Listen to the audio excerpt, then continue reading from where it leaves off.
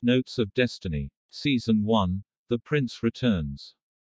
Episode 1, The Windy Wood. Poem 1, Autumn Excitement. Windy Bog went for a jog. And came around a bend. The smell of hickory hit her nose. And made dreams of autumn blend. The leaves were red and orange and brown. And yellow, her favorite shades. And the Fairwood Festival would soon be here. The great songwriter she praised. The leaves of Fairwood were like no other. Their size dwarfed normal breeds. Just like the source from which they came. Fairwood's great moor of trees. The leaves could reach 3 feet in length. And their trees would often be much too high for Evans soaring eagles to see. The trees were hollowed out for buildings. From houses to city halls. In the rural areas, the canopy was trimmed around 20 feet tall. In the markets and the public grounds, they trimmed it higher still. This quiet, forest, island home was for her quite a thrill. She sang and watched the magic from her voice's use. The swirling colors of the leaves happily reproduce. For the magic in the world she lived was the music and the sound, mingling with the physical world, creating effects to which they were bound. A battle song wouldn't just rouse an army. It'd inspire the earth to fight.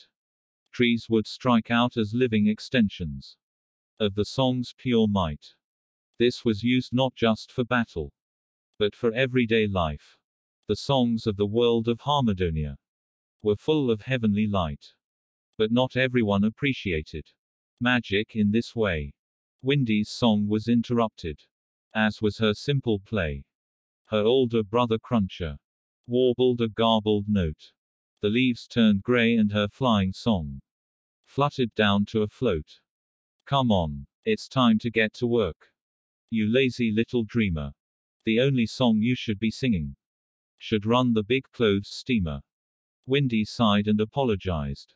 Her chores she knew she'd shirked. But you know, Cruncher, she said with a smile, there's more to life than work. I have a feeling that very soon our lives will change a lot. She turned back to their humble home. And off to do chores she walked. Author's note: I have begun using text-to-speech in order to expedite the process of putting my stories into a form that I myself can enjoy and easily share with friends. This audio will be available in podcast form and on my YouTube channel. My more premium version of these stories will be animated comics that I am continuing to search for a distribution model for. If you'd like to support, I'd appreciate your prayers, and if you can, would appreciate your support in going to joshuadavidling.com and dropping a donation to help with production. God bless you and all his story warriors.